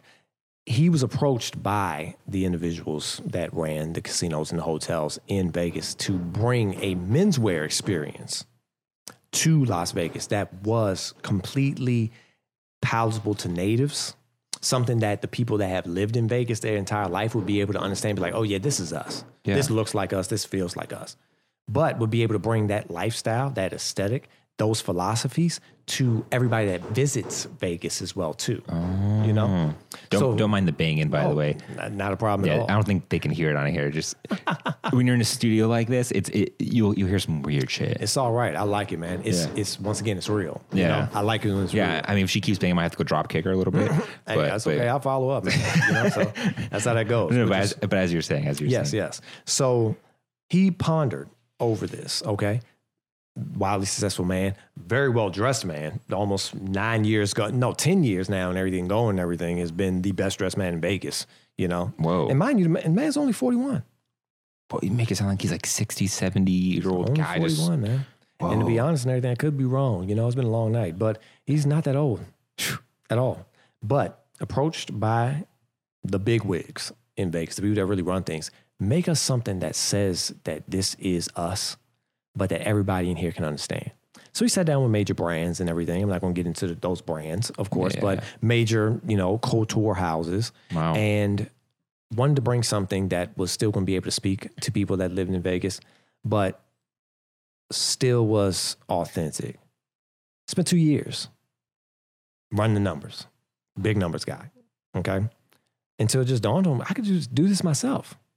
And that's where you end up getting the Longhorn that we have in our location. That's right above, the cash wrap with the bow tie and the big 3D the big 3D book of butts, okay, that we have in our location right next to our whiskey lockers. Hey, butts say a lot about a person, man. Don't they, though? Butts are interesting. Absolutely. And, you'll have your Basil Haydens in there. And then on the other side, you'll have like a bowl of Stitch condoms, Whoa. So it's irreverence. It's meant to be like, this can appeal to anybody and everybody on any level. It's not campy, but it's fun. Yeah. I can see how that could come across very cliche and campy, almost like corny in a way, but it has to come off very sincere. Yep. To buy into it. We have a picture of Fred Astaire in the corner as well as Andy Warhol. We have a big motorcycle in the middle of the haberdashery. That works, okay? Damn. Just completely stitched out all the way through. And then you have a formal tuxedo and everything that may cost $7,000 right now. Yeah, no big deal, right? Right. It's those mix of themes, you know, something for everybody, but we're still us. It's so interesting that, you know, everything you know, everything you do, that you're employed by someone. I think most people listening and myself, I would almost think that I thought you owned the company. Well, and I say this again, you know, I am just a simple arbiter. I tell people all the time, hey, don't believe the hype. You know, I'm just a regular guy. You know, I just really love what it is that I do. And there's been times and everything where I've worked in industries where I didn't love what it is I do, but it paid the bills, you know. But I believe in what it is that I do. And I believe in the company it is that I work for, you know. Everything has, you know, it's hard times. Not everything is always lollipops and gumdrops. No way. Know? Of course not. Dude, 100% no. But the philosophy that we have with my brand, Stitch Life, okay, it gives you something that truly in DC is completely unique and that we need, okay? The second that you walk into our store, you feel it, you know? There's no other atelier in the city that gives you the experience that we give you just from you walking in the door, okay? The vibes. The vibes, okay? The vibes. Yep. And you can be that. We want creatives. We want people that are inspired by what they see. We want traditional sartorialists, and we can very aptly take care of them. But we want that guy that's never been at that level before.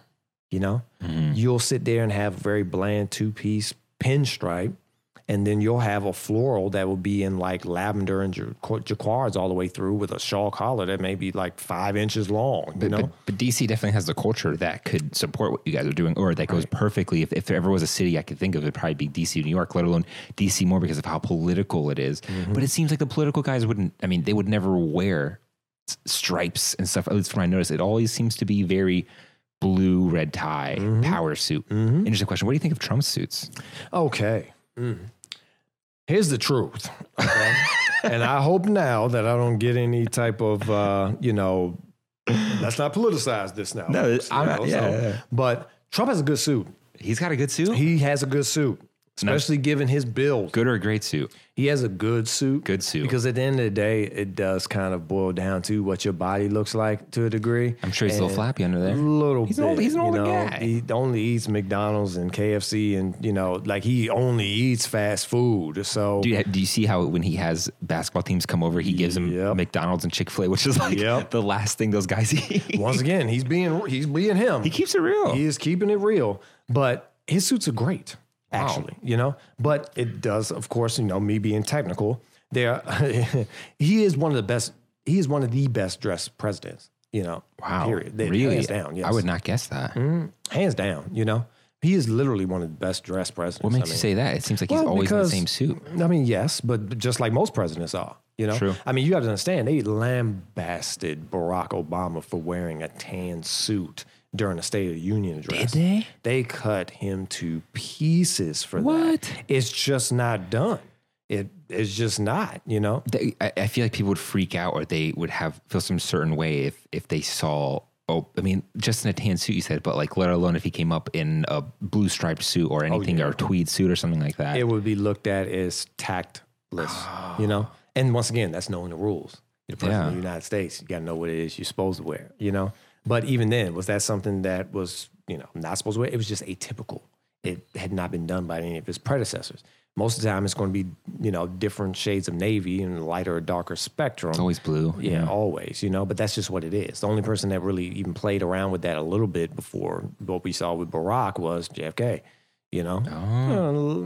Carter too, but, But yes, his suits are great. What about that red power tie? What do you think about that? You kind of have to do it because once again, it's good old USFA, So no, but like that was specifically people were drawing, like they were like his red power tie, and in a way, it's like red has become the symbol of like white masculinity or something, like in a really interesting way. Let's look at that color, for example, and I go with this with people a while too. So.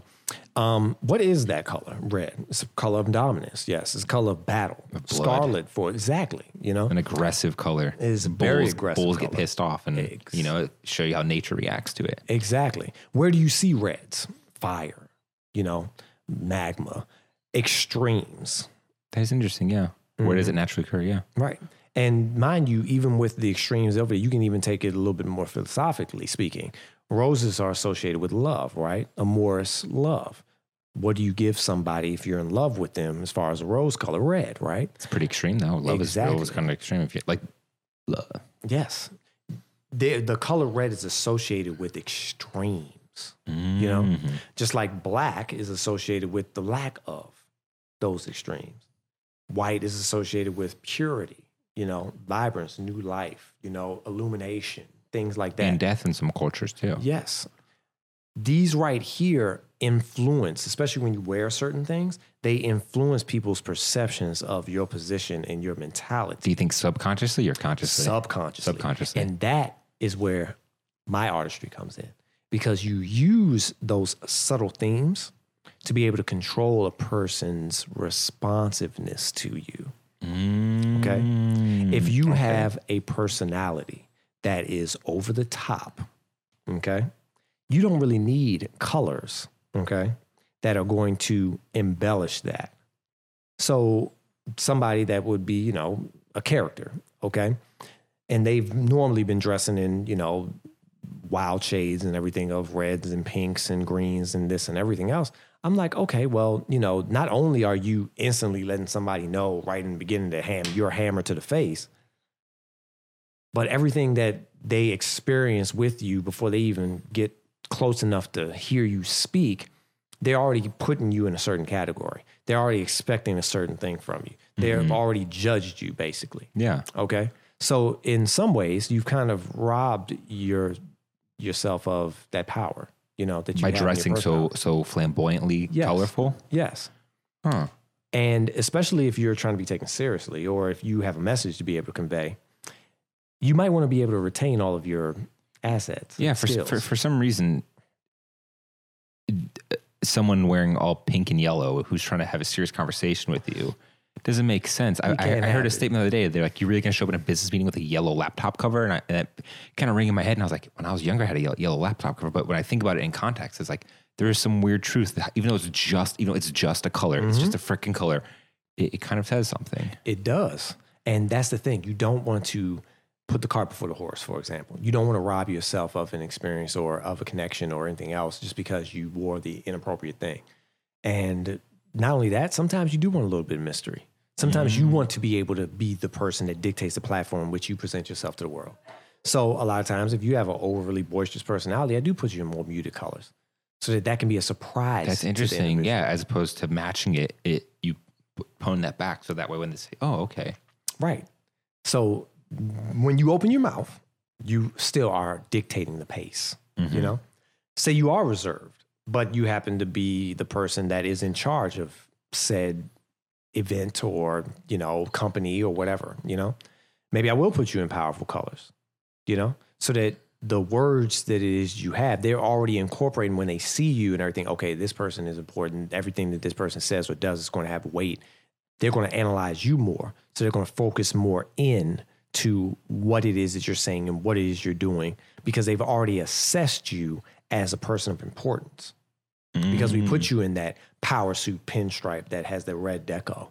Or we're sitting over there using a herringbone and everything that has a subtle luster. And that, so they have to approach you to be able to see the definition in the suit, you know? Well, in a lot of ways, the way you dress says a lot about your knowledge and whatever you do. Like sometimes I feel like as someone who wants to be a serious fashion photographer, like I should dress a certain way. I'm not too sure what that way is, but I'm in my mind, it's like I'm wearing like designer shit or something. Like I'm wearing really nice everything so that you'd look at me like I can probably take a good photo and, you know, and he knows what he's talking about. The same way I look at you, like he definitely knows what he's talking about. You know, the same way if your barber has a bad haircut, you're like, Exactly. Or if you're, or that old saying, if your barber's bald, you probably shouldn't trust him to cut your hair. Probably not.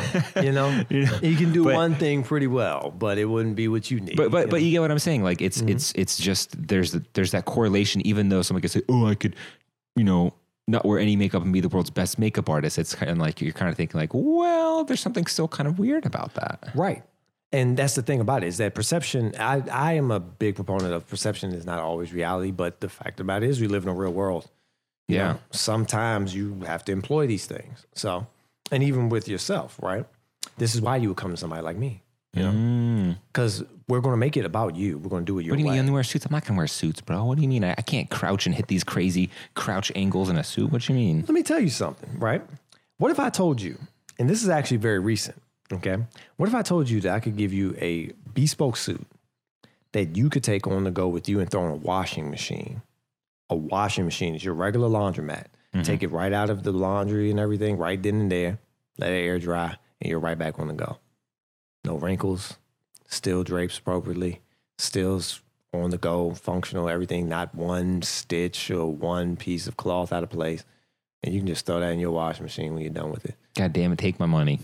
Right. That exists. Z from Zegna. You know? I would love to be able to show you the ad and everything a little bit later as well, too. You'd be like, and you'll look at this guy. He's wearing a hoodie and he's wearing like, you know, jeggings or like whatever you want to call it. And he has, you know, athletic shoes on. I think some Yeezys or something. And he throws that suit on and it's like, oh, that's cool. You know? Like, that's cool. And the thing is, we don't overthink this. You know? It's met on your terms. You know? Like I said in the beginning of this, I could throw a jacket on you right now and it's still you. You know? True. It's still you, you know? It's just now you have a finely tailored jacket on. And it doesn't even have to be known that you do, you know? People just respond to it however they're going to respond to it. And a lot of times that's positive. So, and to go on, I guess, from where we are, is that me finding out all these things, me spending all that time and everything as an independent stylist, learning all these things, then I felt empowered. And then I realized that there are levels to this business as well, too. There's a big difference between made to order, made to measure, custom, and then bespoke. Bespoke being the highest level. Yes. Okay. And even in that, bespoke, okay, there are two different levels and everything in that define its worthiness, okay? So you have ultra bespoke, which is the best of the best, and you have semi-bespoke, okay? There are levels in this business, and when I found out that there were, you know, I was like, okay, I have to push myself. You seem like you'd want to be at ultra bespoke. Very much so. Why wouldn't you? Very much so. But it's time honored. So I was initially doing made to measure with Jay Hilburn. Okay. And I needed more because the work that I was doing, the people that I was interfacing with, their skills were growing, their positions were elevating. I need to be able to provide them with more options. I need to be able to change lapel sizes. I need to be able to offer more things and everything, just a notch or a peak. I need to be able to do double-breasted a certain way. I need to be able to do narrow collars. I need to be able to do trousers different ways, pleats or not, you know, different waistbands, different cuff sizes, things like that. Things that were beyond what that program at that point was able to do. Not taking anything away from that program, but my client. But yeah, that was like the launching pad that got you to being at Stitch, now being this arbiter of elegance, essentially. It's like, yes, exactly. And it's very broad. You need tools to be able to do the highest order of work. And I sat there and I dove even further. But you don't make suits. I think that's a distinction I don't think I asked. You don't make them. You just get it ready for production, No, essentially. actually I do.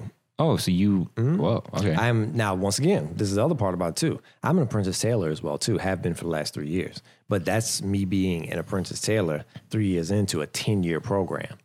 And then actually being in the field and getting that 10 to 15, 20 years of experience. Is that where you want to be?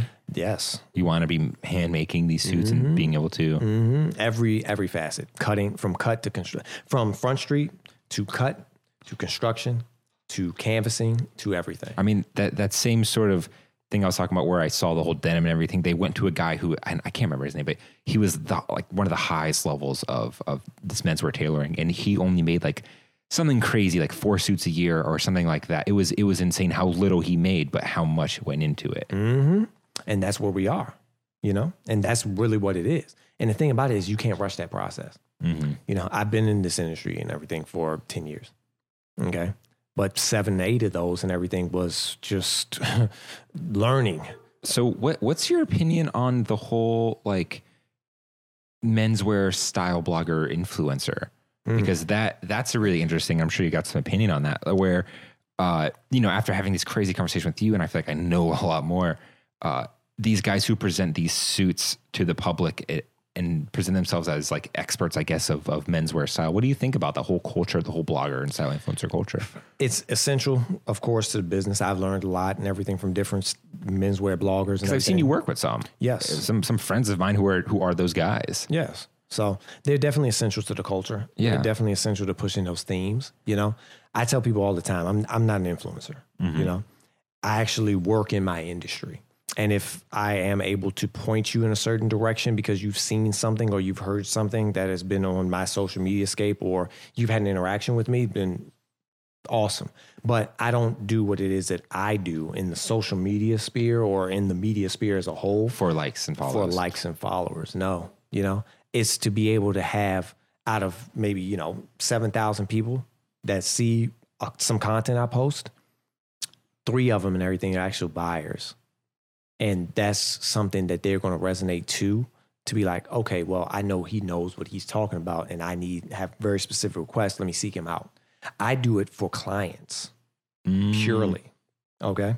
I do it purely for clients. If I ever was working with another creative, a photographer, a videographer, et cetera, the purpose for this is not for me to be the medium or for me to mess around and grab 20K more followers or for me to be this quasi celebrity. No, it's meant to tell a story to get me more clientele, period. You're not going back to your 9-to-5 job, putting on a suit, then going back to 9-to-5 job, which is in like marketing. You are in the industry. Yes. What you're showing is who you are. You're right. I own every suit that you see in my How many suits do you own? I'm just curious. 67 as it is right now at the bespoke level. Oh my God. 67 at this point.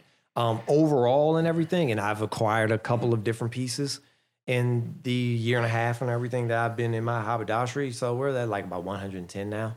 Dang. But you have to have this stuff because the difference is that when I'm walking down the street, I'm an advertisement for my brand. No, it makes sense 100%. Right. It's like you have to want to buy this, So I have to have suits that are going to appeal to one demographic. I have to have suits that's going to appeal to another demographic. I have to show you in real life what it is you can get, And then so you can bring an idea to me and be like, I need this, or I want this, or I want to see how we go about this. So it's a business expense. It's not because I just like looking good, So back on the whole like blogger, menswear influencer thing, it's like, it seems like they in some way bring attention to what you do. Like it seems like it's more of a plus than is like them watering down perhaps what you do. Well, then that would be my issue, is that you have influencers, you have bloggers, you have these guys that still do not incorporate the historiological aspect. Know what you're talking about, okay? Or better yet, if you're a fan of it, or if you're just getting into it, or if you don't have the level of understanding that is necessary to be able to talk about a certain theme, seek out those that do, and use that to enhance your platform. Dude, 100%. If I was a menswear style blogger who wore suits in some of my pictures, you are like the perfect person. I'd pull you in and I'd be like, yo, like make content with you or something. That'd be insane. Yeah. And the thing about it is that sometimes, truthfully, especially for people that really work in the industry, you may not get something that you feel is going to be able to resonate with your audience, or you may not get something that'll have that ooh and ah effect because, it's serious. But at least you'll know. And then you can sit there and commute the message the appropriate way so that you don't misdirect people. That's true. I'll give you a perfect example. This has completely irked me to the max. Oh, I'm ready. Yes. Everybody sees when you have the NBA players coming in from the NBA players coming in, going to the game, or straight off the bus. That's a moment. It is a moment. But then you sit there and see a sleeve and everything or whatever, right? Love you, LeBron, for what you do, but not what you do, okay? This man, LeBron James, okay, is like 6'7", 6'8", right? He's a giant. He's like 250 pounds, huge, right? He's a specimen, yeah. Your suit is way too tight, okay? Your sleeve is hiked all the way up, basically up on your forearm, okay? You're wearing the wrong type of shoes and everything for the type of chaps it is you've basically created with this suit. Or your tail length is too short for somebody that's your height. Okay, your gorge is not appropriate. You have this bulging at the collar and everything that you need to drop. Like, who dresses you, man? It's interesting because they have the money for it, but Yes. I think they're just bros who play basketball. Right. And you have these stylists, okay, that will throw this stuff on these people and everything to achieve a look. But once again, there's nothing that was made specific about it, and nothing in account to who it is that you address. And Oh, so you're saying like, it's like they just threw a suit on him as opposed to like them maybe hitting you up and be like, hey, Right. Greg, you want to come in and make a suit? or just taking a simple measurement. It's like the man's arms are huge. Like, come on now. His Like, arms are probably twice as long as anyone else his size. Like Right. this is genetically gifted for his sport. right. Like, he's not ready to wear. Yeah. You're not grabbing it off the way. peg, you know? And I hate that. And then you'll have guys and everything like Russell Westbrook, love him to death and everything for the fact that he pushes that fashion element and everything all the way over there.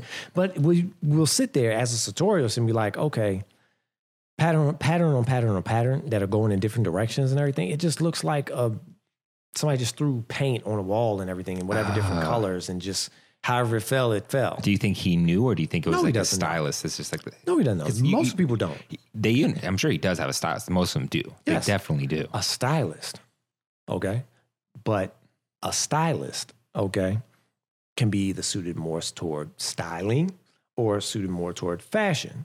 You can do that. You can do that walking down a runway for 15, 20 seconds. It's meant to be a show. But we're talking about something that you actually will functionally wear. Big difference. Big Something that looks good in a difference. photo as opposed to something he has to go sit, interact with people in. Right. Live in, essentially. I make clothes. I style people for you being able to go to the office, to Starbucks, to walking the dog and everything, you know, on a lunch break if you happen to be around the house, to you going happy hour, to you going home. Real world, real functionality, rakish elegance. What do you think about people sort of deconstructing the suit now? Like I see a lot of in the recent fashion weeks, and even I don't know how familiar you are with what Christian Soriano did at the Oscars. Did you see it? Yep, saw that. The guy wearing the suit gown. Saw that. That was insane, and That a was lot of insane. people were like, "Yo, that was the best thing there." Yes, but now the question that I ask is, what purpose did it serve? Well, I think for that, I think they're trying to communicate a social message. I don't feel like it was as much endearing to suit culture as it was as they were trying to say, you know, the whole LGBT community and trying to say like a man can wear a suit and a dress. I think it was more of that in a lot of ways, personally. Right, correct. Now, what function did it serve? If he was walking down the street here, how would that work in the real world? Well, I don't think that was the point there. It's not. And that's the difference between fashion and style. That's the difference between my industry and what you see a lot of times on TV. We have a purpose. You have a cuff on your pants, okay? To be able, if you're in, you know, where cuffs are predominant and everything, which is in the UK, because it rains a lot, okay? Why Keeps that moisture and everything from hitting your socks and stuff on a rainy day. Oh, cuff in at the bottom of the Manchester. pants. Exactly. It has a so purpose. That's like that was the origin of the cuff. Yes. That kept that water from damaging your bottom, the break on far as your shoe and everything. So it only caught the heel, which is the part that you would expect to have water and dirt and dust and everything over in there for. Okay. It would also give extra material and everything in the event that that wore, that you can be able to resurface it. And it kept that water from coming into Yeah, your, where it's you know, always rainy. It's just always sad and depressing. right. Why do you have a gorge pocket right above, like breast pocket, and you have pockets on your jacket? There's to be used. I walk around and I see a lot of times people don't open up their vents on their jacket. It's meant so that when you sit down, it doesn't throw off the contours and the lines of your suit. You have pockets on your suit for a reason. I open up people's gorges every day because they just had left them sealed because they went and they bought something off the rack and they don't know any better and everything. It's still stitched together. I'm like, look, man, this opens up and you can use this as an actual pocket for a reason. But back to that gown dress, you're saying that was just a statement as opposed to it wasn't an actual thing where Nope. It just was that. It was meant for you to make a statement. but you don't care that like happened. Do you think it's like, why do you feel like it? I know it's fashion and not style, but like I thought it was cool. It was cool, but it serves no purpose. And that's the difference. Other than putting it in that situation and Yep. being like, look what I stand for. Exactly. And then furthermore and everything, he was in a tux at the top, black tie all the way through, and then a flowing gown and everything, right? That's completely contradictory to what you wear a tux for, isn't it? And that's the difference. What do you mean? You wear tux to conform, right? Interesting. Yeah. Right. It's black on gross game, like what we talked about before. You wear that to be able to blend and everything be unilateral. There's nothing unilateral about that. Everybody in the world sees you. Everybody in the world mess around and knows what it is you're about or what you're trying to do at that point. No. It was like Certainly. the complete opposite of what a tux does at that situation. Exactly. It was more of a, yeah. Yep. And that's the thing, is that my viewpoints are skewed towards what its purpose is for. Because that's what you do. Yep. That's just 100%. But do you appreciate the art of it by any chance? 'Cause I'm sure, Very much so. I'm sure making that must have been insane. Yes, it was. God. Yes, it was. And I do appreciate it on that level, but because of what it is that I do in the industry, I just literally respond to that like, okay, well, that's fashionable, but it serves no purpose. What about like women in suits? Do you feel about that? I actually was the first person in our haberdashery to be able to make a woman's garment. Oh, cool. I as- wasn't sure if you're going to be like, women shouldn't wear suits, but you don't seem like you'd be like, It definitely should. In fact, that is actually my purest passion in this business. I love women's sartorialism. Love it.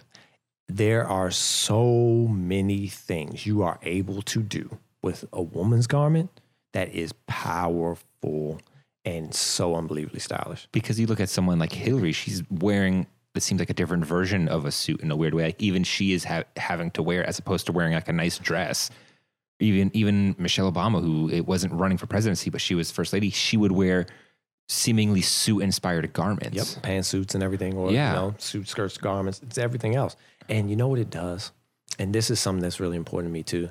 It interjects that power and equality in the workplace, in society, conversation, into everything. I've seen women wearing suits that look better than any man that could ever wear one. And the prestige that they exude in it, while still maintaining that femininity, I'm completely head over heels for it. It just allows them to be able to step into a field where they feel that there's glass ceilings, there's a lack of inclusion, there is competing themes about their viability in the environment. I think some people would look at a woman wearing a suit and kind of seeing like that as in a weird way of conforming to men's norms in a men-driven workplace. I'm glad you said that as well too, because in a lot of ways, some people do feel that way. And that is why you make it their own. However they feel. Yes.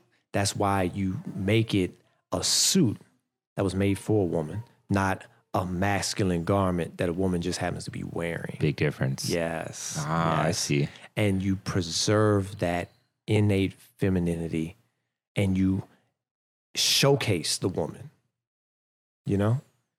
You allow her to be competing themes and you embrace it.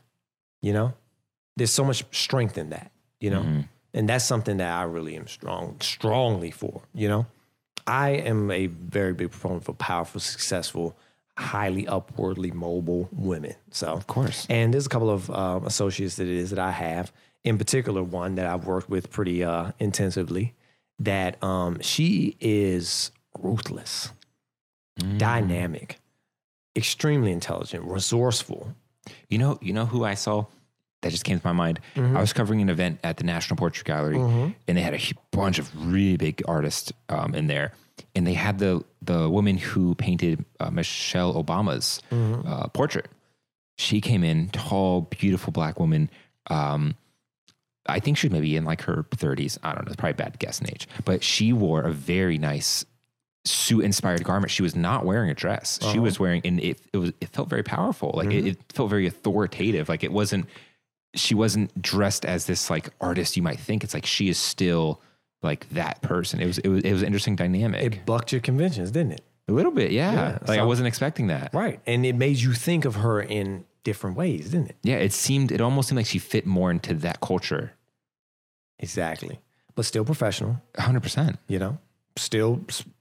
Still very, very beautiful, I'm sure, Dude, in that same event, I saw Chuck Close. You know who Chuck Close is? Yeah.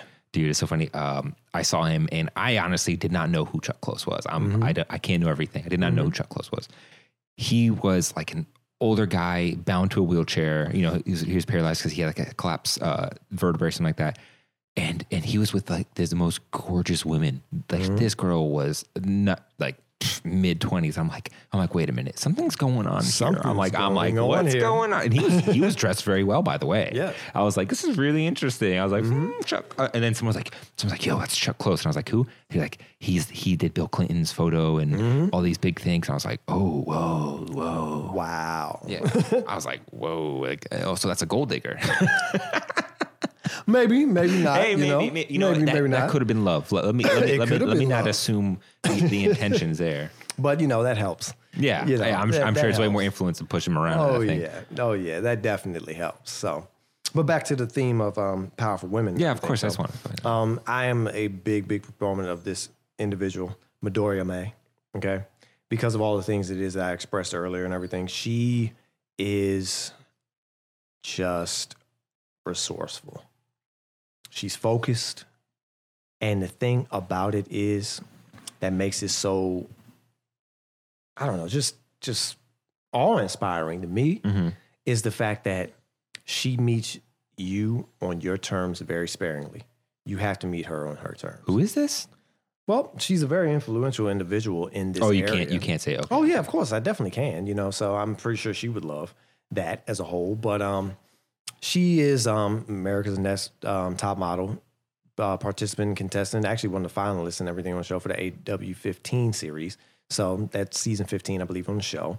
So she's a brand ambassador for a couple of different brands as it is right now. So the lead curation director, media content creator, and everything for iFashion magazine as well too.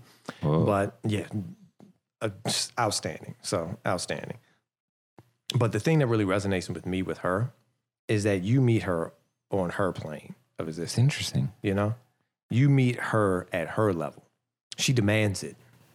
She commands a certain presence in the room at all times, whether she speaks or not, And it's everything that resonates with me as a professional because it forces you to buck convention and to ascend, to be able to push your own limitations, Thinking outside the box is a necessity when you approach said individual, And even the people that she surrounds herself with. Like when you interact with her, you kind of feel like you have to think at a different level or something. You most definitely do. It's interesting. But you are also very aware and everything that she's at least 3 or 4 steps ahead of you. I've seen it in practice, Now, specifically with me and everything, we share a lot of mentalities, So I have never intimately experienced that, but I've seen it in practice, She is dynamic. Now, Yes. Yep. Don't sit where you are. I'm just pushing close to your face. Cool. Yeah. Thing moves. So you can't say her name? Midoriya May. Okay, I thought you did it. I thought you were like hiding it. I missed it. Oh, no. Midoriya May. Yep. Oh, interesting. So, and in front of a camera, she is unparalleled. I'm gonna have to look her up. I would hope so. If I had a screen here, I'd definitely pull her up like right here. It'd be so perfect. I know, right? Man, at that production Hey, for the level. future. Hey, for the future, I'm gonna have like my own person man the cameras. Each will have her own camera looking at us. It'll be cool I can dig it. one day. So, but that's the thing. Putting her in a suit, she's not defined by what it is that she wears. What it is that I would have to create for her would have to complement. So have you created for her? No, I have not just yet. It takes time to do what and that's the other thing about our industry too. It takes about 8 weeks on average to be able to create a garment. That's another thing that you have to understand and everything about our industry too, is that you'll be coming into my shop to get a garment and everything that you're going to be wearing for next season most of the time. It takes a certain level of forethought, You're going to pay a certain amount of money, which is not small, to not walk out of the store that day with anything. Wait 2 months basically to be able to get it, okay? And then address anything that is that you may want changed and everything about that garment at that point in time. So it takes a certain level of thinking, and also takes a certain lifestyle, to be able to buy into tourism. Cool. And you're paying for craftsmanship. You're paying for an experience. You're paying for detail and precision.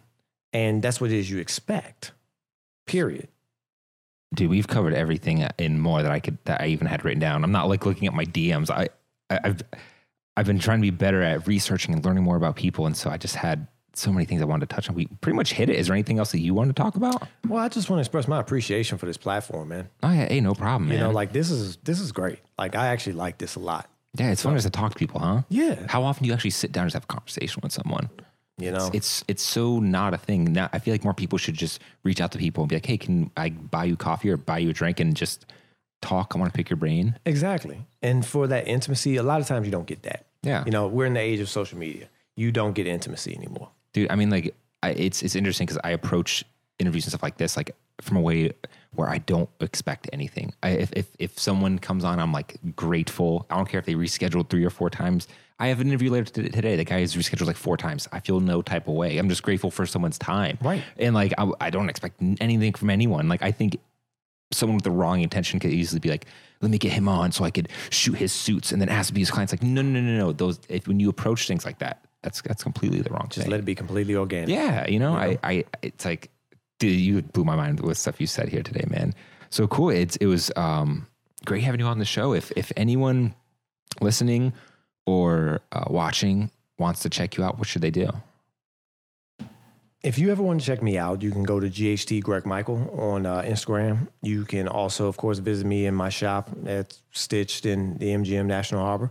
Or just give me a call. You know, I'm very accessible. So I am a regular guy. Don't say your number out loud. Of course by not. the way. Of course not. The internet's a crazy thing. The internet is a crazy thing, you know, but I'm very accessible, guys. And not only that, I do like working with people. You know, my perspectives are not limited to anything. You know, I am enriched by the experiences that is I have. I love personalities.